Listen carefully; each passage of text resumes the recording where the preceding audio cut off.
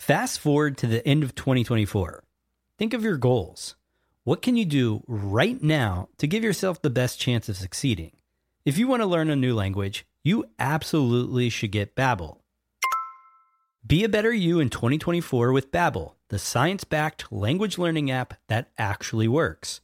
Don't pay hundreds of dollars for private tutors or waste hours on apps that don't really help you speak the language. Babbel's quick 10-minute lessons are handcrafted by over 200 language experts to help you start speaking a new language in as little as 3 weeks. I absolutely love Babbel because their courses help me learn real-life conversational skills. It's so easy to learn how to order food, ask for directions, speak to the locals without having to consult language apps. Babbel has over 16 million subscriptions sold. Plus, all of Babbel's 14 award-winning language courses are backed by their 20-day money-back guarantee. Here's a special limited-time offer for our listeners. Right now, get up to 60% off your Babbel subscription, but only for our listeners at babbel.com/SPP. Get up to 60% off at babbel.com/SPP. That's spelled BABBEL.com/SPP. Rules and restrictions may apply. The podcast where we talk to smart people, but not necessarily done by smart people. That is an awesome question. This one goes down probably on one of my top 5. Hey, I like nutrition. I like to eat food. This is the coolest thing ever. We're going to do this forever. I wish I paid more attention in that class. You know, I'm going to be honest, I don't understand that. As a man, I don't get it. Welcome to smartpeoplepodcast.com. Hey everybody, welcome to Smart People Podcast. This is Chris Stemp. And this is John Rojas. This is yet another awesome episode, and it is the second time ever on the show that we have interviewed 2 people at the same time, and the first time we've interviewed a husband and wife duo. Isn't that right, John? That's correct. The coolest thing is it deals with a topic that John and I always talk about, always want to learn more about, and I'm sure you guys do too. We get emails from you all the time, and that's how to make work suck less, which, I mean, come on. We could all use a little bit of that. We're going to talk to, like we said, a husband and wife duo, and that's Maren and Jamie Shokier, and they wrote a book called Yoga Wisdom at Work, Finding Sanity Off the Mat and on the Job. It's really cool. They talk about yoga in ways that we're not used to hearing. I'll tell you a little bit more about that. But first, there's another reason why this show is awesome.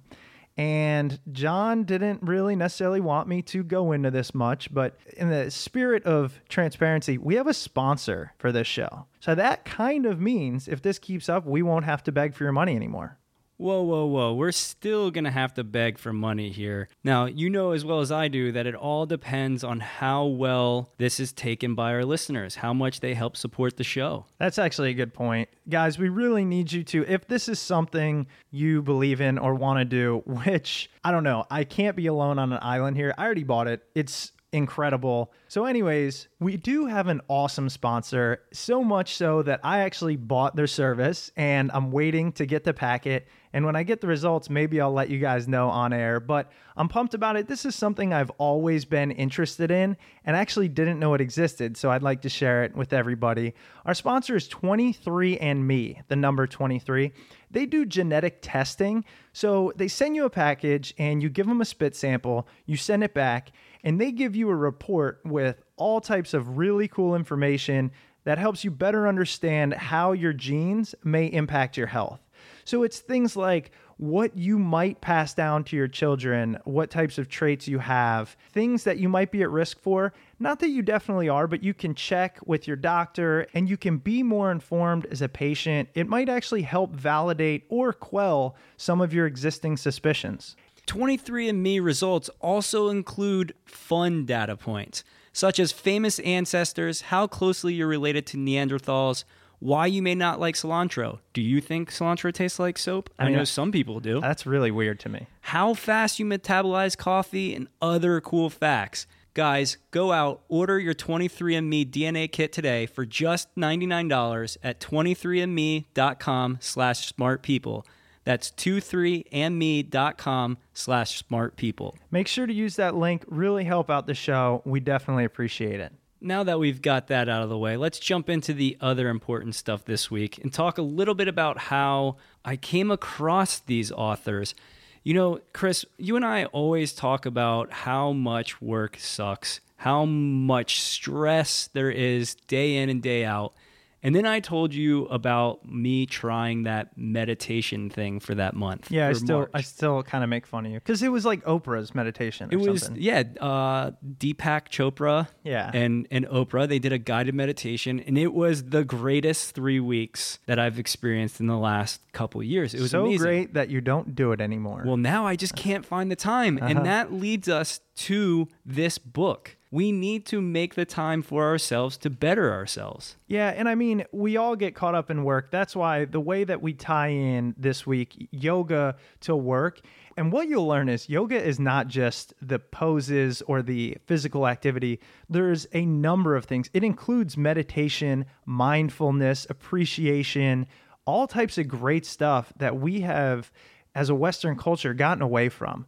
So we're going to turn it over here to our guests, Jamie and Maren, in a little bit. We're going to talk to them about their book, Yoga Wisdom at Work. It's great stuff. Hope you guys enjoy it. We'll catch you in a few.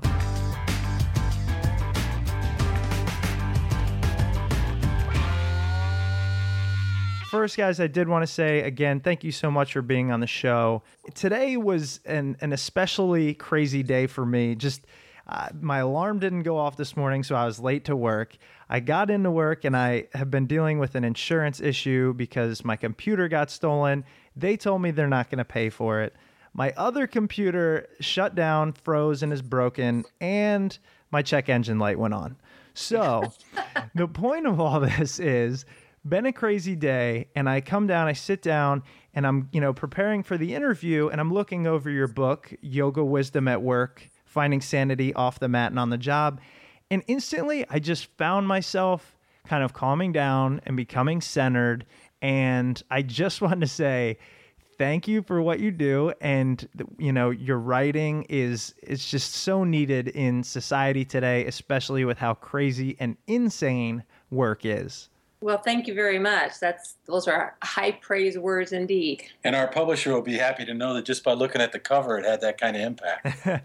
Well, I did actually flip through it. I was reading through the book, so it's not just the cover, but it's the content. It's good stuff. Thank you. First, I want to talk about yoga in general, and then we can talk about how it relates to work and how you can use it in the workplace. You talk about yoga reducing stress, and I think people take that for granted, but they don't know why. And I was hoping you might be able to talk about why the physical act of doing yoga, which I know is only part of it, helps reduce stress. Well, sure. I'd be happy to address that. I've been practicing yoga for more than 15 years, and I actually started going to yoga classes because not to reduce stress, but because I wanted to become more flexible. It was just another tool in my workout routine. And I noticed as I continued going that was happening. Stress was reducing. It was quieting my chattering mind. It was a very stressful time in the organization I was working at. It was a newspaper that was going through a reorganization. And thinking about why it reduces stress, the physical practice, and thank you for mentioning that it's only a small part of a complete yoga practice, but I think that it really requires concentration. It requires a level of focus and discipline. There's a centering usually associated with it at the beginning that sort of helps you put things in perspective. The physiological reasons, I don't know. Maybe it releases endorphins. I couldn't speak to that scientific reason why yoga does, but I can tell you that from a mental and spiritual aspect, the practice itself sort of requires all the things that help you put things in perspective. And I think that in itself is a stress reducer. When you said the thing about quieting the chattering mind, and the way you do that is through concentration, immediately that made sense to me because oftentimes, just the other day even, I was laying down and I had 5 minutes of spare time in a crazy day. And rather than just enjoy that time and just kind of relax and be there, I found instantly I'm trying to solve problems that might come up or problems that haven't come up and pulling out my phone, which I know John literally can't be without. I live on my phone. He can't be without information for 2 minutes. And I think you're so right about you need that thing that can kind of focus your mind on one thing. And I guess yoga can become that. Right. And one of the things that also the physical practice helps with is the whole notion of breath and being able to channel and manage your breath. Typically, when people are stressed, I know it happens to me, we sort of lose track of our breath. It becomes short, particularly on the inhale and so forth. And when you have a on the mat practice, it's generally integrated with a breathing practice if the teacher's doing what they should be doing, frankly. Because of that, then one learns how to manage their breath. And there are countless stories in the book, as you probably noticed, where when people found themselves under stress, the first thing they did was breathe. And it becomes reflexive once you begin to sort of channel that through the physical practice. I mean, that kind of sounds funny because we're always breathing, right? So the first thing you do is breathe. You know, you're always breathing anyway, but you become mindful about your breath. You're conscious of the power of it, and the way you breathe. Right, and you can use it to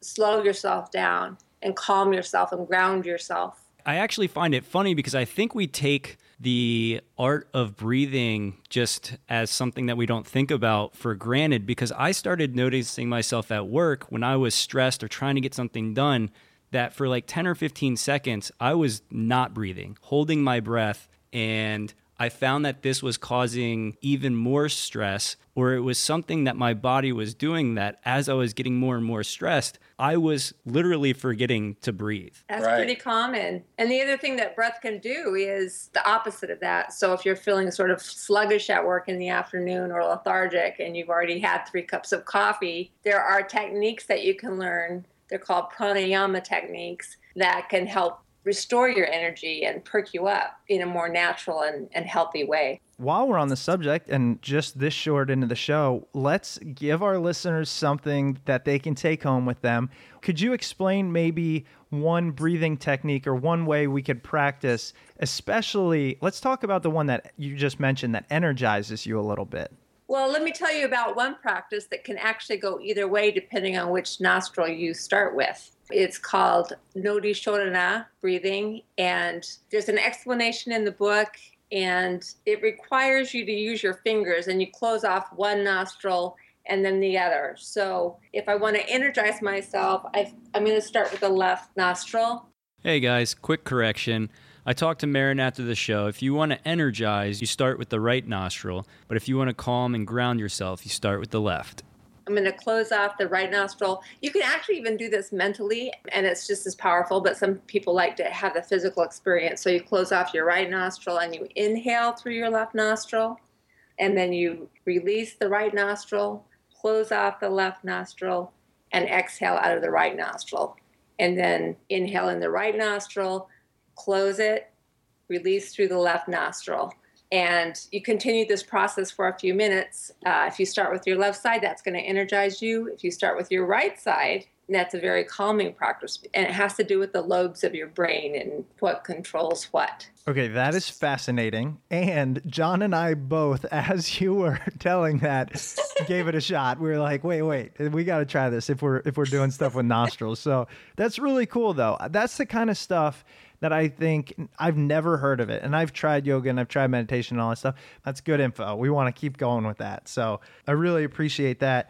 And I also wanted to see what kind of things can people do. I know this is kind of, I guess, moving into the workplace, which is what your book is about, but what kind of things can people do to relax their muscles? I know I've heard things like tense them and release them. Do you have any cool tricks for that as well? Like while you're sitting in a chair, maybe? Well, for me personally, the breath is the key, because it's I don't do any necessarily the tensing my muscles and releasing, although I've talked to people who find that particularly useful. So I would recommend you try it and see how it works for any of the listeners out there. What really does ground me, though, is the breathing technique that Marin just described, or sometimes it's just a matter of, having a few seconds in a chair with my eyes closed, matching my inhale to my exhale. Breathing really has 4 parts to it. There's an inhale, there's the pause before the exhale, and the pause before the inhale. And so the inhale is about bringing in receptive energy, and the exhale is about the strength that you use relative to performing different tasks and actions. So you can inhale on a count of 3, pause for a second, exhale on a count of 3, pause for a second, inhale on a count of 3. And no magic in the number 3. You could do 4, you could do 5, depending on your lung capacity and that sort of thing. I don't focus so much attention on the muscular stuff as I do the breath that actually is the source of energy for the muscles. That totally makes sense. And this is also a great place to talk about, for people sitting there going, wow, this is weird. We're talking about breath and all this stuff when I thought it was about yoga. And everybody associates yoga with the down dog position or I don't know, the plank, or I don't know actually all the terms, but I know down dog. That's about it. Downward facing dog. That's a great pose. It is. But you're right. It's mostly known as a physical practice, an on-the-mat practice. Yeah. That's the main reason we wrote the book, because, we both have a physical practice and we love it. But out of 22 million practitioners in this country, maybe more by now, I would suspect that a large majority of them don't realize there's this beautiful philosophy and these guiding principles that can help you transform your life. And certainly, if you apply these very practical principles to your work life, I think that you will become more successful and have more sanity at work. Well, let's dive into that. Let's talk about, I guess the first place to start is there are 8 limbs of yoga, as you describe it. I've never heard of that. I'm sure most people haven't. And the limbs themselves, after reading them, they make you become really introspective and think about, more than just what's going on out there in the world. So I was wondering if you could tell us about the 8 limbs and give us a little bit more information there. Well, let's give you just a really brief overview, and I'm not going to use the Sanskrit terms because I think one of the things we're trying to do here is sort of demystify yoga. People think of it as being very woo-woo and mystical, and it can be a spiritual practice, but it's also really, really practical. So I'm going to use the English translations. The first limb actually has 5 principles attached to it, and the first limb is about universal morality. It's the ways that we can bring ourselves present in the world. And they cover things like nonviolence, non-lying, non-stealing, non-wasting of vital energies, and non-greed. And these 5 principles actually correlate with research that's been done about cultural ethics, and the 5 things that come up in every culture as sort of being basic ethics typically fall into one of these arenas. The second limb is about sort of framing my personal conduct in terms of how I live out. One of the things that's been very appealing to me about yoga is that fundamentally it's about putting intention into action. And so the limb 1 that Maren describes the intention, and the second limb then is about the actions. And one of the limbs is purity, which has to do with how you take care of yourself, as well as purity of what you think about, what you put into your body, food-wise and otherwise. Contentment is a principle in the second limb. What does it take to be contented? And one of the things that we've found through our practice and so forth is, we could talk about this later if you like, but the contentment fundamentally is a choice that I make about how I view my circumstances and the world around me. So that's always available to me. Another one is about self-study. We might call it self-awareness, or becoming more conscious of who you are and how you are when you're present with others at work. The fourth one is discipline. Practice takes discipline. You can't learn how to hit the curveball if you don't ever step in the batter's box, so to speak. And so this whole idea of yoga and practice is a big deal. And the last one is about surrender. It fundamentally has to do with surrendering my own personal self-interest with the notion that I am really part of a greater whole, whether it's my business unit, whether it's the business that I work in, the community that I live in, or the world as a whole. And how can I surrender my self-interest and align it, if you will, with the good of the greater whole? The third limb is the postures, which we've talked about and which people are familiar with.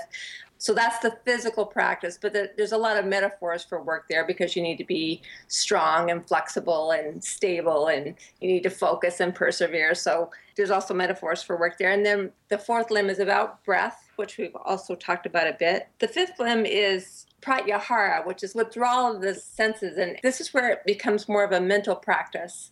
And the idea is that you sort of try not to get addicted to sensation, which is really hard to do in our culture, right? Because we're constantly being bombarded by smells and sights and sounds and those kinds of things. So it's hard to sort of go inward and get quiet. So that's about that practice. Yeah, the sixth limb is about focus.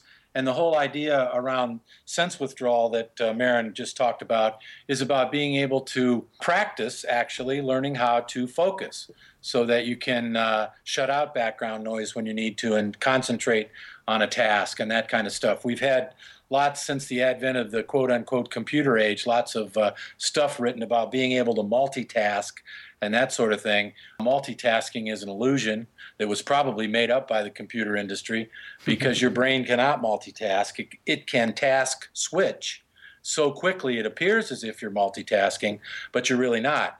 And the research that has not only proven that, has also proven that to try to quote-unquote multitask actually erodes your IQ because of the connections that your brain makes in such a fashion that it actually does harm to critical thinking, it does harm to deeper ways of knowing, and that kind of stuff. So the focus aspect of that limb is important. And part of the whole purpose of all of this whole practice is leading up to meditation. Meditation is about going inward again, quieting yourself, self-awareness, creating insight. And then the last limb it's called samadhi or absorption.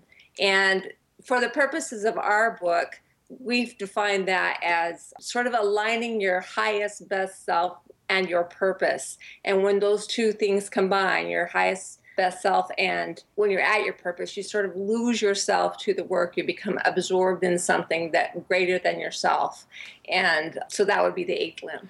And I think everybody's had the experience, they call it in sports, if you guys are sports fans, they call it being in the zone. Everybody's had the experience of getting lost in a task, whether it was a sport task, whether it was a work task or a hobby, where the time just passes to the point that you can't believe 2 hours have gone by and you're so connected with what you're doing. That's a more Western way of sort of looking at this whole notion of absorption, but clearly relevant to work. So does your book or does your practice help with kind of getting in that zone with the absorption arm, if you will? For me personally, it does, because we have been in the organizational development business for quite a number of years. So we spend a lot of time in organizations. And I think this whole idea of yoga being a set of principles and practices that put intention into action through practice is where the real key lies, because it is about fall down and get up and try it again. It is about finding for myself how I can learn to expand my ability to be able to focus, for instance, or create a greater sense of self-awareness in terms of the way I deal with other people.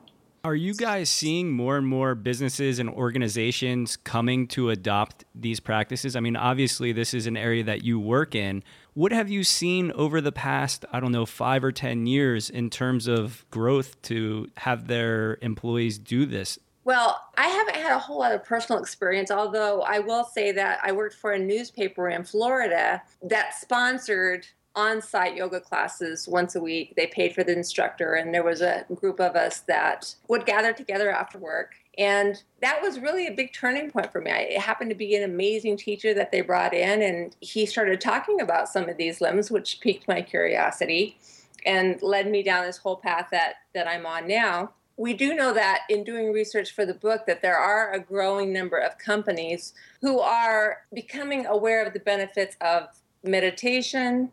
Google has been a real leader in that. They actually offer meditation classes and meditation courses to their employees. I think General Mills is doing some stuff. Aetna's doing stuff. Harpo Productions, Oprah. And then there's Russell Simmons, who actually endorsed our book, is a huge yogi. So I think that there is this consciousness building around yoga, but again, most people think of it as a physical practice or meditation or breathing, and they're not necessarily aware of sort of the ethical framework or the personal code that can guide. I mean, for work, what you want to do is develop people's potential. You want people to have the resources they need. You want them to recognize that their coworkers also have that same potential and you're helping each other sort of develop into your highest, best purpose. I mean, that would be the ideal for me. And so I'm hoping that as companies like these big companies I mentioned, and there may be other smaller ones, I don't know, start into this physical practice and meditation practice, that maybe they'll discover some of the other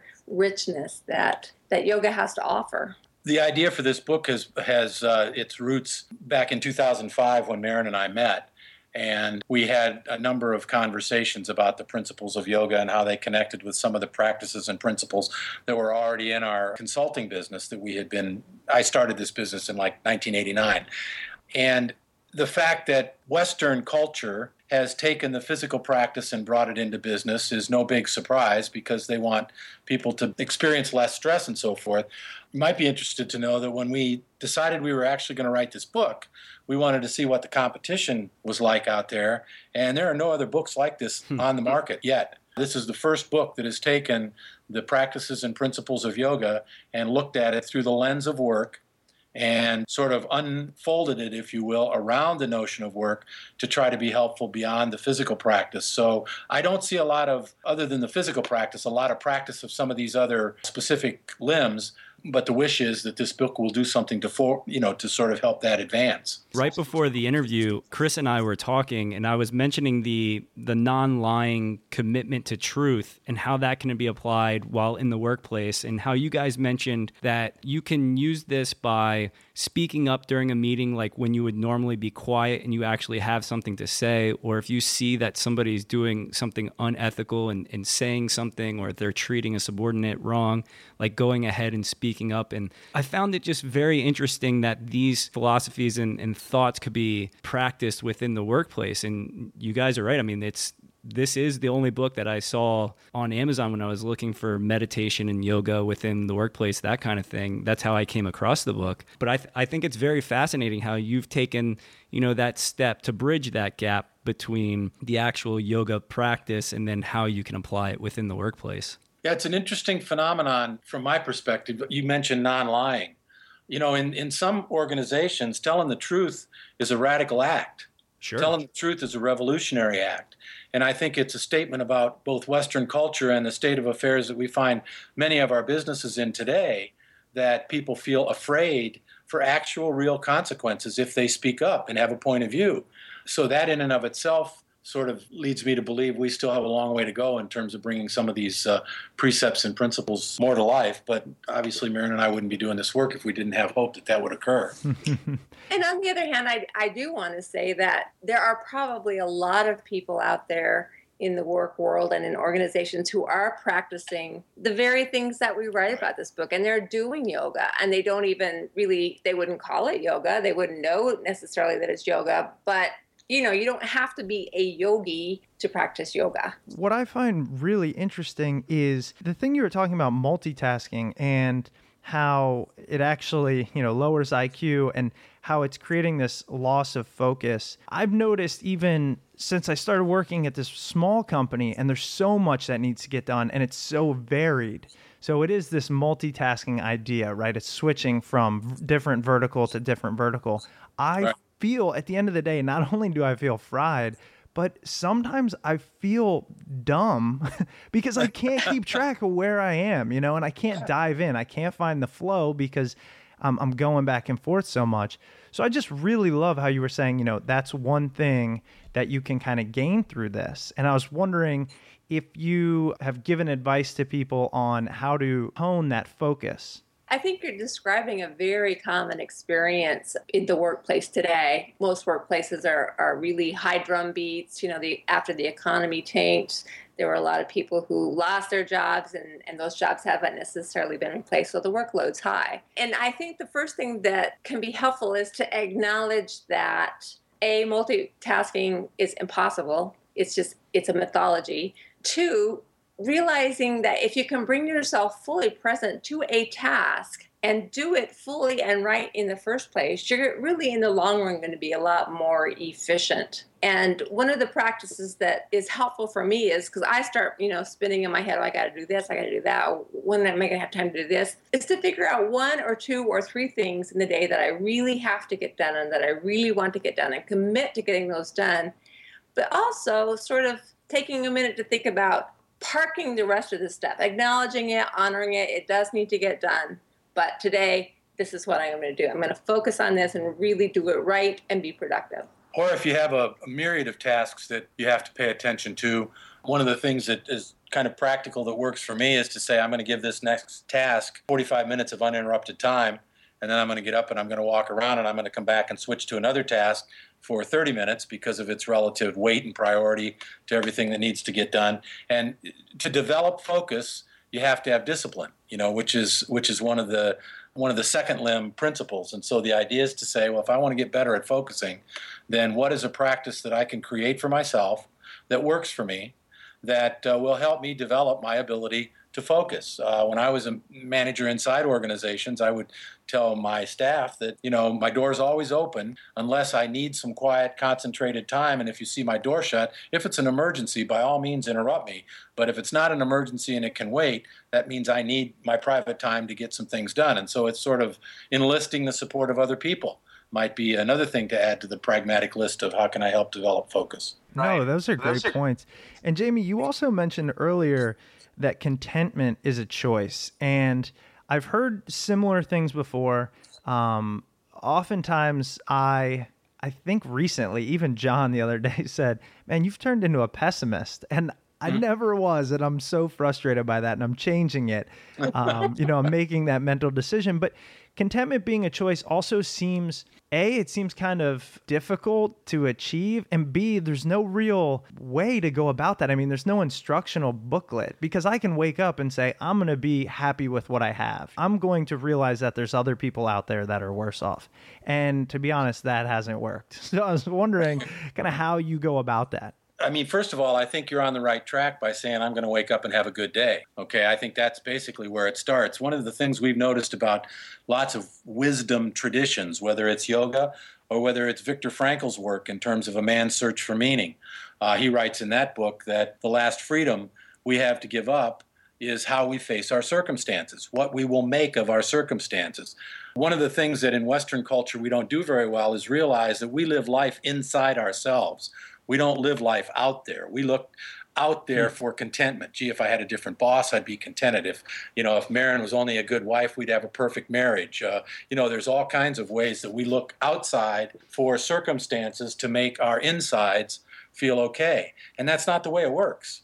The circumstances are outside of our control. What I make of those circumstances matters, and I can choose to say, this is my life, and I am contented with this life, and it's a good life, and I have enough, and I'm satisfied with what I have. And it doesn't mean you don't strive for goals, and you don't try to provide for your family and achieve and those kinds of things, but it's sort of to stop looking outside for things that we have at our access always, because we live life inside out, not outside in.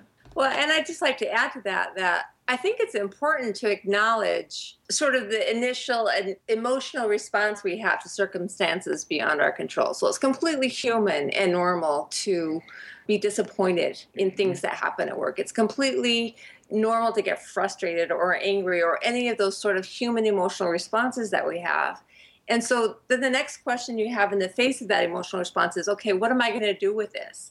Am I going to let it ruin my day? Am I going to let it derail my happiness? And once you have an intention of becoming a person or being a person who chooses for hope and optimism, then, you might fall down. It's a practice, right? But at least you know what you're striving for. And I have found in my own practice that gratitude, I mean, I love what you said about, you framed it as, I'm better off than most people. But that really is a very powerful practice. If you just sort of think in the morning, connect to your breath, think about all the things that you can be grateful for. Gratitude can change your attitude like faster than anything. Right. Well, and you mentioned, Chris, that you've been accused of becoming more pessimistic. Yeah, by John. One of the things that's interesting about that phenomenon is that pessimism is a choice that's made in response to being disappointed. And there's no end to the disappointment.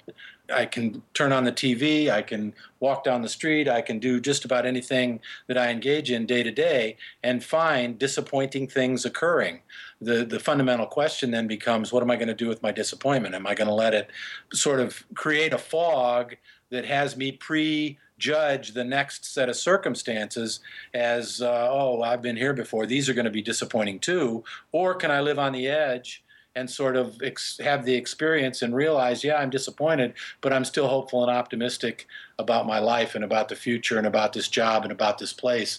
And advice I would give people is if they try that over a period of time, and it doesn't work, particularly about a job or a place to work, that maybe it's just not a good fit. Maybe you're not doing what you've been sort of called to do, if you will, in your work. And maybe you should look at some other opportunities or some other possibilities. If you can. If you can. I really liked what you guys had to say there. And I guess the last question I had for you is, since you've been doing this and you talk to people obviously all the time, professionals and, just people who want to know about yoga and everything, and you were relating your practice to work, I was wondering if you saw a common theme, what people concentrated on the most, what they were worried about, stressed them out, and then what your advice to them might be, just kind of speaking to the broader whole of everyone that's trying to manage this workplace we have.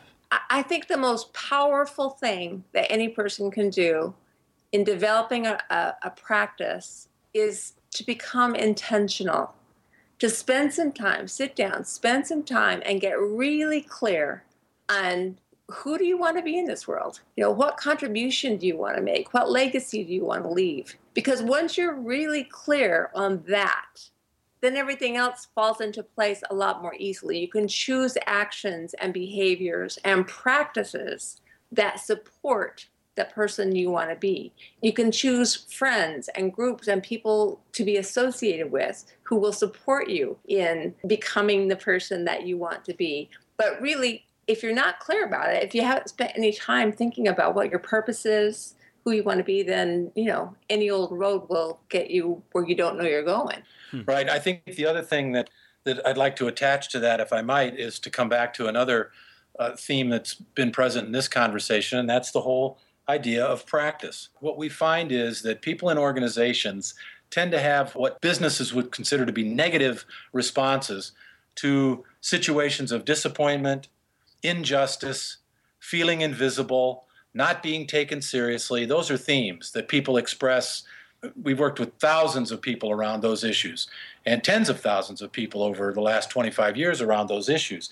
And, you're always going to be disappointed. You're always going to find injustice. You're never going to be taken seriously enough all the time.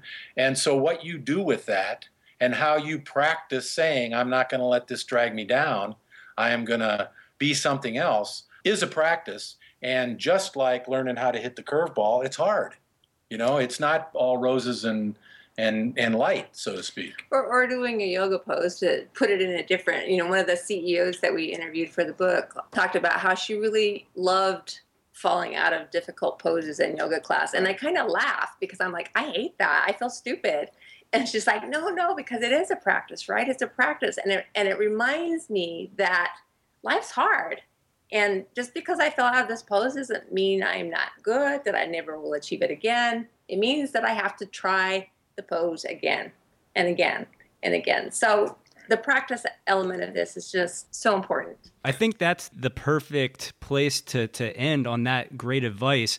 And again, your book, Yoga Wisdom at Work, Finding Sanity Off the Mat and on the Job, is fantastic. Thank you guys so much for being on the show. I just wanted to ask, if our listeners wanted to find out more about you, do you have a website that you can direct them to? Are you on social media and those types of things? Absolutely. All of that information is in the back of the book. So if they bought a book, that would give them that. But we have a Yoga Wisdom at Work Facebook page. Our website is www.yogawisdomatwork.com. You can find us on Twitter. I'm at Authentic Marin. Our first book was Authentic Conversations, which is where that came from. And Jamie is at 17 Jamie. We're easy to find. Just Google us. Right. Guys, again, thank you so much. The book's fantastic. And thank you for spending the time to talk with us. It's been a real pleasure. Thank you. Absolutely. It's been an honor. We appreciate being included with this group of folks that you already have recorded. All these smart people. Yeah. Well, now you're one of them. Or two of them. I'm smarter already. There you go. Thanks again, guys. Okay, you take care. All right, you too. Bye, both of you. Bye-bye. Thank you guys so much for sticking around. I hope you enjoyed that interview with Jamie and Marin. Hopefully you learned something awesome. Hopefully you go out and take a look at their book and peruse and try to find ways to bring some calmness into the workplace.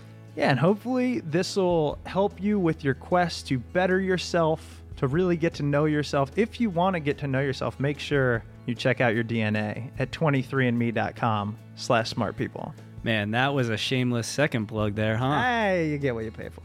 So anyways, guys, thanks so much for tuning in. As always, we appreciate it. We're doing this thing weekly again. We missed 1 week. It was a holiday, and we'll catch you next week.